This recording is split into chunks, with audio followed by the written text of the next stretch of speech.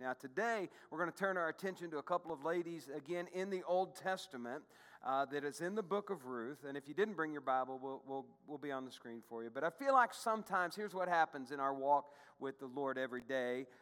We forget sometimes that God isn't just limited to being this huge, magnificent, awesome, powerful God. Even though He is all of those things, I think sometimes we have this feeling that He is off in the distance and so powerful that we really can't be around Him or can't have that relationship with Him. And even though He's all of those things, He's more than that. He has the ability to understand us. He has the ability to know our problems. He has the ability to feel our hurts. He has been there. He put on human flesh, and so He knows how we feel. He's gone through all of the emotions and all of the temptations that we have gone through, yet the Bible says He was without sin. So He understands our problems, and He's a God who cares about ordinary people.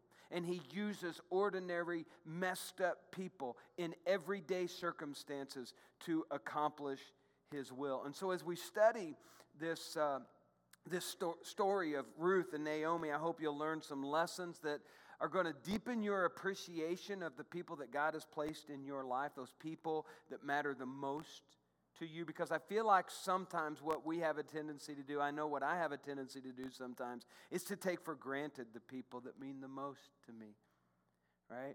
And so I want you to just think about that today as we open up God's Word and look at the book of Ruth. Beginning in chapter 1, verses 1 and 2, here's what it says.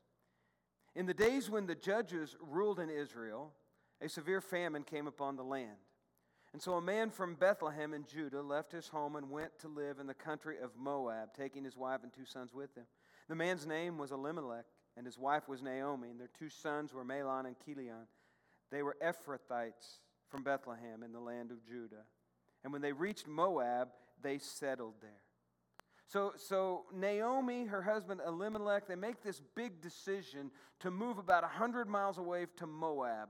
They move out of their comfort zone from their hometown to a new place because they're trying to escape the famine that's going on in the land. And it's kind of a surprising move to Moab because if you know Israel's history, you know that the Israelites and the Moabites didn't really get along all that well. And so the famine happens in the land, and so they feel like they need to move out of the land to survive.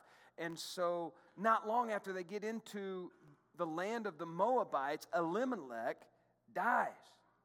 And so Naomi is left as a widow. Verse 4, it says, the 2 sons married Moabite women. One married a woman named Orpah, and the other a woman named Ruth.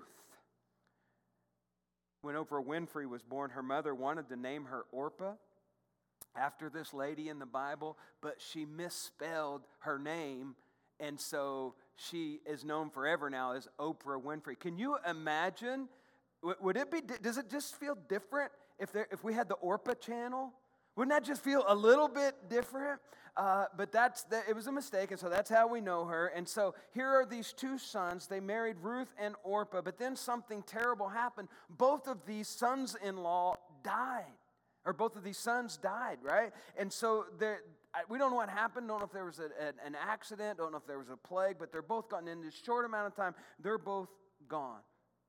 And maybe you've noticed this before. Grief doesn't always distribute itself equally. Have you ever noticed that? There are some people that just seems to be beat up more than other people. There are some people who go throughout their whole lives without ever anything happening to them. But there's some people, just one catastrophe after another. This is kind of where Naomi's at right here. She's lost her husband. Now she's lost her 2 sons. And she says, this is a bitter pill to swallow. God's dealt me a hard blow. I'm struggling with this. I've lost my husband. I've lost my 2 sons. And so Naomi decides she's going to move back to Bethlehem, hoping to recover, hoping to get a new start on her life. And the Bible commanded the Jewish people, you may remember this, not to intermarry with people of the surrounding nations. And Naomi must have wondered, maybe God's punishing me because I didn't obey God. Maybe because I violated God's instruction. Maybe He's punishing me. I don't think God works that way, but I'm sure that's going through her mind. And so Naomi's two daughters-in-law, Ruth and Orpah, they loved her so much, they said, we're going to go with you. We want to follow you, right? And so the three of them headed out of town, and Naomi has second thoughts, and she said, listen, you daughters, you need to return home. And you need to understand, whenever she called them daughters, she used the Hebrew term for daughter, not daughter-in-law. She loved them so much like they were her very own daughters. And verse 11, it says, Naomi replied, why should you go on with me? She said, can I still give birth to other sons who could grow up and be your husbands? She basically said, listen, look, you're going to be foreigners in Judea. You both are still young. You two need to stay right here in Moab so that you can meet young men and you can remarry and you can build a life here. And I'm going to go back home. You stay, or I'm going to go home. You go back to Moab. Well, Orpah wept, but she agreed to go ahead and go back. And so she kissed her mother-in-law goodbye, went back home, and we never read of her again, right? But Ruth refused, and she embraced Naomi, and she wouldn't let go. And Naomi said, look, your sister-in-law is going back home to live with her own people and with her gods.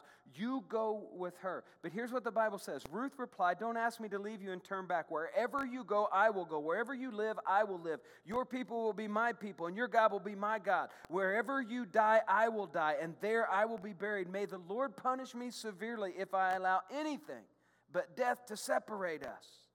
Ladies, if you have daughters-in-law, let me ask you, how would you like a daughter-in-law like that? Wouldn't that be awesome? You know? Many of you are familiar with that scripture. It's often read at weddings as a prayer for the bride and the groom. It's a great promise. But the original context was a commitment. It wasn't a commitment between a husband and wife, but a pledge between a mother-in-law and a daughter-in-law. And when you think about it, this is a very unlikely friendship. This is a very unlikely, strong, solid relationship. Think of how these two ladies are so different. They're from different nationalities. They're probably different dialects. They're definitely different ages. They worship different gods. They are so different. But maybe the biggest barrier of all was that they were in-laws. And it's not often that a mother-in-law and a daughter-in-law get along like this. They're not often close friends. They're often rivals. A lot of times they're competing for the attention of the same man. How many of you ladies out there have ever felt like you have Marie Barone as a mother-in-law? You know who I'm talking about? Right? Everybody watch Everybody Loves Raymond, right? I love that show. You know, don't answer that in public in case your mother-in-law is sitting somewhere close or if she's watching online, right? Anyway, Naomi and Ruth, they had this incredible relationship. It's not anywhere close to Deborah and Marie from Everybody Loves Raymond. It's solid. It's good. And it proves the first point that great friends, great relationships can be formed even though there are differences. I think sometimes we look at people and we refuse to go down a road of relationship or friendship with somebody because we conclude that they are so different than us. We don't have anything in common. There's no possible way I could ever be their friend. When we're teenagers, what do? We kind of huddle together with the people who have like interests, who are kind of like us. We have a lot in common. But as you mature, sometimes you can develop these close friendships with people that are very different than you. Maybe even removed a generation in age. Or maybe they have a different racial or social background or different hobbies or different interests. And we look at this story of Naomi and Ruth. What made them friends? It was more than just the fact that they were the same gender. It was more than just the fact that they were relatives. They experienced a mutual grief. You ever been in the trenches with someone? You know what I'm talking about? You ever gone through a difficult experience with someone? You ever noticed how that difficult experience with people draws you together, strengthens that relationship? I know of people who met in recovery programs that are so solid. I got to tell you, this last Friday, I had the privilege of meeting with a young man who's incarcerated right now. He's serving a very long prison term. He's going to get out in 101 days now. 101 days. This is one of the most impressive young men I've ever met in my life. He was serving a 20-year sentence. So it's serious crime. He said he was a level 4 felon. And while in prison, the Lord got a hold of him, and he earned his PhD in theology while in prison in recovery. We're different. We're so different, but I can't wait for this guy to get out of prison because I think we're going to be pretty good friends. And it's amazing how when God's in the middle of a relationship, how things can change. I know of people who have been in combat together. Right? Soldiers, they've been in combat together. Dave, I'm looking at you as a police officer. I'm thinking, man, you've been in some situations with some guys that I bet you're pretty close with because of that. Maybe some of you have been through a tough loss in your life. Maybe the loss of a spouse or a good friend or maybe a child. And sometimes those tragedies can bring people together. That's what happened here with Naomi and Ruth. Their grief was so intense, but I think that helped develop that deep friendship that they had. And Ruth says to Naomi, I'm moving to Bethlehem with you. I don't care what you say about it. I'm going. And most estimate the population of Bethlehem to have been no more than about 200 people at the time. So I can imagine these two people are coming into Bethlehem. I'm sure the town was buzzing. People are whispering. They're looking and they're going, is that Naomi? Ooh, she hasn't aged well. She looks unhappy. She's not doing too well. And Naomi responded, I am Naomi. You remember correctly. But don't call me Naomi because that name means pleasant one. And I'm not pleasant at all. In fact, I'm very bitter. I've had some hard blows in life and I'm not dealing with it very well. I left here so full of life, but then a lot of things happened to me and I come back to you. I got no husbands. I got no sons. All I've got is the clothes on my back. And so Naomi, the pleasant one, according to her name, she's not pleasant at all. And then there's another reason that's surprising to me in this friendship. Most of us want friends who can lift our spirits, don't we? We like to be around people who can lift us up, who can build us up. Ruth is dealing with a Debbie Downer. You know what I'm talking about? Naomi is struggling here. One author called her a VDP. You know what a VDP is? It's a very draining person. Does anybody have a VDP in your life? You know, I'm talking about someone that they're a joy sucker. Have you ever heard of a joy sucker or a fun sucker? They just suck the joy. They suck the joy, the life, the fun out of your life. Don't you just love being around someone like that? No, we don't. But here is Ruth. I think she's a special young woman. She's a new widow herself. She's going through all kinds of grief herself. But in the midst of her mother-in-law's grief, she stands by her side. By her own mother-in-law's admission, says, I'm a bitter old woman.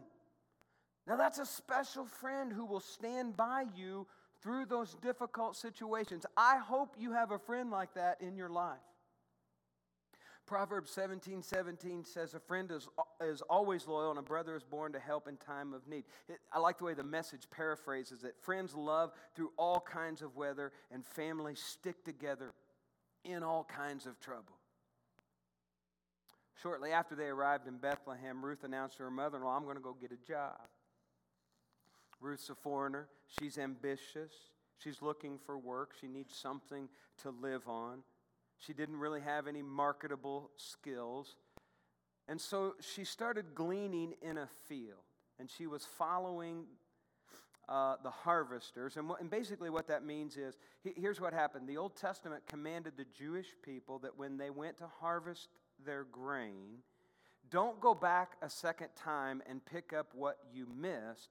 Leave that there so that the less fortunate, the poor people, can come behind you and pick it up and have something to eat. And so Ruth joined some other unemployed people walking behind the harvesters, picking up the grain that was dropped. It's kind of like, have you ever seen somebody, I don't know if it's done as much anymore, it used to be done a lot more often, I think, but people who might walk along the roadside, along the highway, and they're picking up aluminum cans, and they take the aluminum cans in and to be recycled, and they receive money for that. That's kind of what this was like. And so she's picking up the grain in a field, and this field belonged to a guy by the name of Boaz, and he's kind of he's kind, he's a relative, he's the father-in-law, and a relative of her father-in-law. She was not. he He was not her father-in-law. He's a relative of her father-in-law. That would have made the story even weirder. But anyway, the name Boaz means man of strength, man of standing. And I think, here's the deal. I don't think this was an accident. The Bible says if we trust in the Lord with all of our heart, He will direct our paths. And I think God directed Ruth to this particular field. And I don't know how you feel about that. I don't think God controls everything that we do. But I think sometimes He is nudging some things in place to get us going in the right direction. It kind of reminds me of this cat that was holding a baby kitten in its mouth, and it's trying to dart across a busy intersection in downtown New York City, and the cat would start to dart out into the street, and it'd nearly get run over, and then it would run back, and then it would wait a little longer, and it would try to go, and then another car would come, and then it would run back, and then suddenly a police officer sees what's happening, and he walks out, and he stops traffic, and the cat doesn't realize what the police officer has done, but the cat sees that no cars are coming, and so it makes it across the street to the other side, and the cat had no idea that the police officer had done what he'd done. It was because of the authority of the police officer that the cat and its kitten was able to make it safely to the other side. I wonder how many times God has been like that police officer in our lives, where He's keeping things from happening to us that would be harmful, that would be destructive. And we're oblivious to His involvement. We just keep going through life like, oh man, we're just so lucky. Maybe it was when you met your mate. You thought it was accidental, but it was providential. Like I talked about last week, I don't think it was an accident that I was asked to play left field for Eastside Christian Church in Brazil, Indiana. Maybe you weren't looking for a job, but you bumped into someone and said, hey, you ought to think about that. And boom, God opened a door. Boaz noticed this special young woman working in his field. Maybe he noticed her because she was a stranger. You know, again, the town's probably only about 200 people at that time. He looks out there and says, that woman doesn't look familiar. Hadn't seen her before. Maybe it was because she was such a hard worker. He looked out there, saw how hard she was working, so he noticed how hard she was working, and maybe that was it. I suspect the reason that he noticed Ruth is the same reason that most men noticed women. She was smart. No, that's not it at all. He looks out there and he's like, man, who is that? I think he's attracted to her, right? Caught his eye. Ruth 2:8-9, Boaz went over and said to Ruth, listen, my daughter, stay right here with us. When you gather grain, don't go to any other field. Stay right behind the young women working in my field. See which part of the field they're harvesting and then follow them. I've warned the young men not to treat you roughly, and when you are thirsty, help yourself to the water they've drawn from the well. And here's what happens then. Ruth falls to her knees and asks Boaz, why are you being so kind to me? I'm a foreigner. Why are you being so nice? And Boaz said, well, I've noticed how kind you've been to my relative, Naomi. Ruth was impressed with Boaz. Oh, sir, such grace, such kindness. I don't deserve it. You've touched my heart. You've treated me like one of your own. And here's what it says in verses 14 and 16. At mealtime, Boaz called to her, come over here. Help yourself to some food. You can dip your bread in the sour wine. And so she sat with the harvesters, and Boaz gave her some roasted grain to eat. And she ate all she wanted and still had some left over. When Ruth went back to work again, Boaz ordered his young men, let her gather grain right among the sheaves without stopping her, and pull out some heads of barley from the bundles and drop them on purpose for her. Let her pick them up, and don't give her a hard time. And so that night, Ruth goes home with this big old doggy bag full of grain. She's got so much, and it excites her mother-in-law, and everything that has happened, Naomi's like, she's finally starting to perk up a little bit because she sees what is happening here. She's not stupid. Naomi's pretty wise. Even though she's bitter, she's still pretty smart. She realizes what's going on here. She knows Boaz has fallen for Ruth, right? He's not just being a nice guy. She knows him well enough to know that something's going on here. But here's the cool thing about this. Naomi could have felt threatened, right? She could have been thinking, all right, here, this bitter old lady who's had all of this stuff happen in her life, if Ruth falls for a guy and gets married and maybe moves away or does something different, then I'm going to be all alone again, right? No, she encourages it. And that's another important lesson. Great friends sometimes need space in order to flourish. Anybody ever been smothered by someone? Had a friend that just like, dude, you need to give me some space. Real friends are not leeches. Real friends do not demand all of your attention. True friends rejoice when good things happen to you, even if they aren't at the center of it all. Naomi wasn't like that. Verse 22 says, "Good," Naomi exclaimed. "Do as he said, my daughter. Stay with his young men right through the whole harvest. You might be harassed in other fields, but you'll be safe with him." And then in the 3rd chapter, I'm going to skip around a little bit for time's sake because there's a lot to cover in these 4 chapters. In the 3rd chapter, Naomi plays Cupid for Ruth and Boaz. This is getting kind of good. She plays matchmaker. It doesn't really say that, but that's what's going on here. Here's what it says in verse 1, chapter 3. "One day Naomi said to Ruth, 'My daughter, it's time that I found a permanent home for you so that you will be provided for.'" So Naomi decides Ruth and Boaz need a little push. You guys, listen, it's obvious you guys like each other. I'm going to help you out here a little bit, right? And so here's Boaz. He's kind of this middle-aged, unmarried dude. And Ruth is this foreigner. She's a little naive, and so she says they need some help. And what impresses me about this is that Naomi thinks Boaz is a good match. Usually, no one is ever good enough for your kid. Anybody ever struggle with that, Anybody ever hear someone say, "Well, that's not the person I would have chosen for him. That's certainly not the person I would have chosen." Naomi's saying, this is perfect. This is absolutely perfect. And so Ruth gets some counsel from Naomi on how to get Boaz to take the next step, right? So this is the advice she gives. "Do as I tell you. Take a bath and put on perfume." That's a good start. I don't know how often they bathed back then, but it wasn't as often as we do, I know. So put on some perfume, dress in your nicest clothes, then go to the threshing floor, but don't let Boaz see you until he has finished eating and drinking. Be sure to notice where he lies down, and then go and uncover his feet and lie down there, and he will tell you what to do. "I will do everything you say," Ruth replied. And you're probably sitting there going, "Whoa, this is like turning PG-13 in a hurry," right? That's in the Bible. Sounds awfully forward, sounds awfully risque. But if you understand the culture, you understand that what Ruth is doing here is she's saying, "I want to marry you. I'm proposing marriage." And there was nothing immoral that happened that night. And the NIV Bible study even says, although Naomi's instructions may appear forward, the moral integrity of Naomi and Ruth were never questioned. And in Ruth chapter 3, verse 11, Boaz says this, "All my fellow townsmen know that you are a woman of noble character." Some of you may know that the Bible had instructed the Israelites that if a husband died and left no children, the husband's brother or closest relative was to marry her and have children by her so that the brother's name could be carried on. Can I get an amen that has changed? Amen. Okay. And so the next of kin was then called the kinsman redeemer.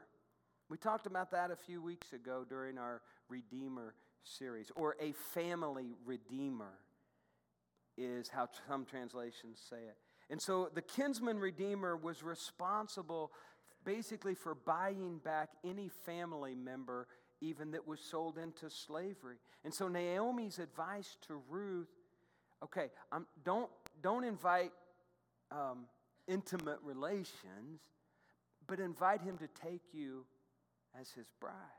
And Ruth told Naomi, "I'll do whatever you say."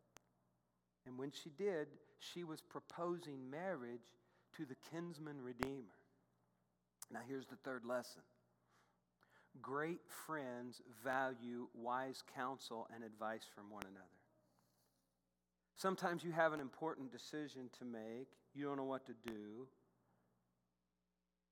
But if you step back and talk to your friends, they might be able to see it from a distance that you can't see it from. They see it more objectively, right?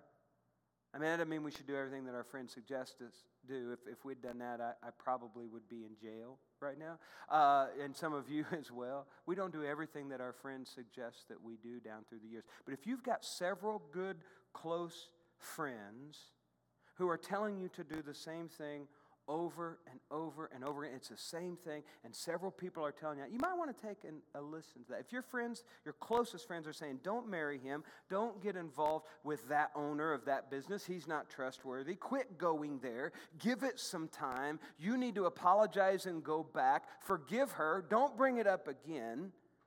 Don't ignore that. If you're hearing it from a lot of different people, here's what the Bible says in Proverbs 15:22. Plans go wrong for a lack of advice. Many advisors bring success. There's something to be said about wise counsel. Ruth did exactly what Naomi had advised. Boaz celebrated with the harvest, had a good time. He goes to bed that night. Ruth quietly laid down, signaled her availability for marriage. And in verses 8 through 10, around midnight, Boaz suddenly woke up, turned over. He was surprised to find a woman lying at his feet. Who are you, he asked. I'm your servant Ruth, she replied. Spread the corner of your covering over me, for you are my family redeemer. You are my kinsman redeemer. The Lord bless you, my daughter, Boaz exclaimed. You're showing even more family loyalty now than you did before. He noticed how loyal she was to Naomi. That's what impressed him early on. And now he's saying, you're even more loyal. For you've not gone after a younger man, whether rich or poor. You stayed loyal. There's a whole lot more to this story. I encourage you to read it. Again, for time's sake, I'm going to skip ahead to chapter 4. Ruth 4:7 reports that in those days, for the redemption and the transfer of property or relationships to become final, one party took off his sandal and gave it to the other. That was the method of legalizing transactions in Israel. Boaz couldn't get his shoe off fast enough. He made it official. The end of the book reads like a fairy tale, Ruth 4:13. So Boaz took Ruth into his home, and she became his wife. And when he slept with her, the Lord enabled her to become pregnant. She gave birth to a son. And the Bible says this, weeping may remain for the night, but joy comes when? In the morning. Ruth is rejoicing. She's got a loving husband. She's got a healthy child. She's got solid security. And no one was happier for her than her mother-in-law, Naomi. Verses 14 and 15 say this. Then the women of the town said to Naomi, praise the Lord who has now provided a redeemer for your family. May this child be famous in Israel. May he restore your youth and care for you in your old age. For he is the son of your daughter-in-law who loves you and has been better to you than 7 sons. That's a pretty big deal. Here's the final lesson. Naomi had wept with Ruth in her grief, and now she rejoices with her in her celebration. And one of the true indicators of a friendship. Can you rejoice with those who rejoice? If you're struggling and you're poor and you don't know where your next meal is coming from, or you're living paycheck to paycheck and your friend strikes it rich, you going to resent that? Or you going to be happy for it? If your friend gets engaged and you're still single, if your child is brilliant and their child is brilliant and your child has some learning disabilities, are you going to rejoice with them? Naomi rejoiced with Ruth's marriage and children even though she was widowed and childless. That's amazing to me. And God blessed her. Look at Ruth 4:16 and 17. Naomi took the baby, cuddled him to her breast, and she cared for him as if he were her own. The neighbor women said, now at last, Naomi has a son again. And they named him Obed. He became the father of Jesse, the grandfather of David. Wow. Isn't that amazing? The whole story, this incredible story, is an illustration of God's amazing grace. From Ruth, who was from Moab, to end up where she was at in this situation? Do you know the origin of these despised people? Do you know why the Israelites hated the Moabites so much? Genesis 19 reports that when Lot left Sodom, when he fled for his life, it gets PG-13 again here real quick. His 2 daughters got their dad drunk, slept with him, and became pregnant by their father. Did y'all know that was in the Bible? And one of the sons of this incestuous relationship was named Moab. Remember the Moabites? That's him. That's where they come from. This is where Ruth comes from. So not only did we have Rahab in the lineage of Jesus who did what she did, we've now got Ruth who's a Moabite, descendants of that incestuous relationship. But from that comes Jesus. You know what that tells me? It tells me it doesn't matter who you are. It doesn't matter where you come from. It doesn't matter what you've done. God invites you to be a part of His kingdom. Jesus Christ, the true man of strength, the true man of standing, came as your kinsman redeemer to redeem you to the Father, regardless of your history. And as our worship team comes here today, you need to understand God loved you enough to send His Son. He purchased you with His blood. He became your kinsman redeemer that day on Calvary. And He's waiting for your response to this magnificent offer. I don't know, maybe some of you want to be like Cheryl. I see Cheryl sitting back there this morning. I'm not going to embarrass her, but I got to talk to Cheryl this last Tuesday morning, and she wanted to give her life to Christ and be baptized, and I baptized her into Christ Tuesday afternoon. What an incredible, incredible thing. Maybe some of you want to do that. Maybe some of you just kind of, again, playing the game. Wash, rinse, repeat. And maybe some of you need to be a little more loyal like Ruth was to Naomi, to your Savior. Maybe you need to repent of some things that's going on. Now's a great time to do that. I'm going to ask you to stand with me, and if you're here today and you need prayer, we encourage you to come. We'd love to pray with you. If you'd like to make a decision, a public decision to follow Christ, we encourage you to come. If you'd like to become a part of our family of believers, if you'd like to confess Jesus and come into our church family, we'd love to have you as a member of our church. Whatever it is that the Lord might be laying on your heart today, we just ask you to come. Let's pray together.